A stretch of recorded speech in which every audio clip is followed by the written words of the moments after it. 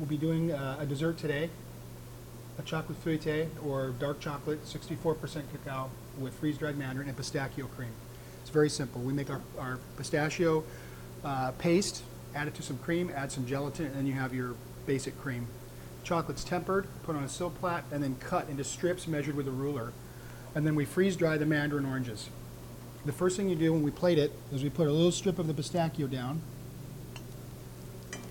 We put down our first piece of dark chocolate on top so it sits in the center and we can hold in the plate.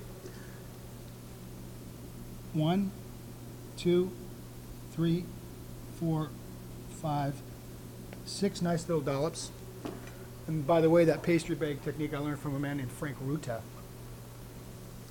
We put the top on it. Okay. We have a little bit of orange syrup that we use from our orange confit. We just put a little of that on the top, just gently.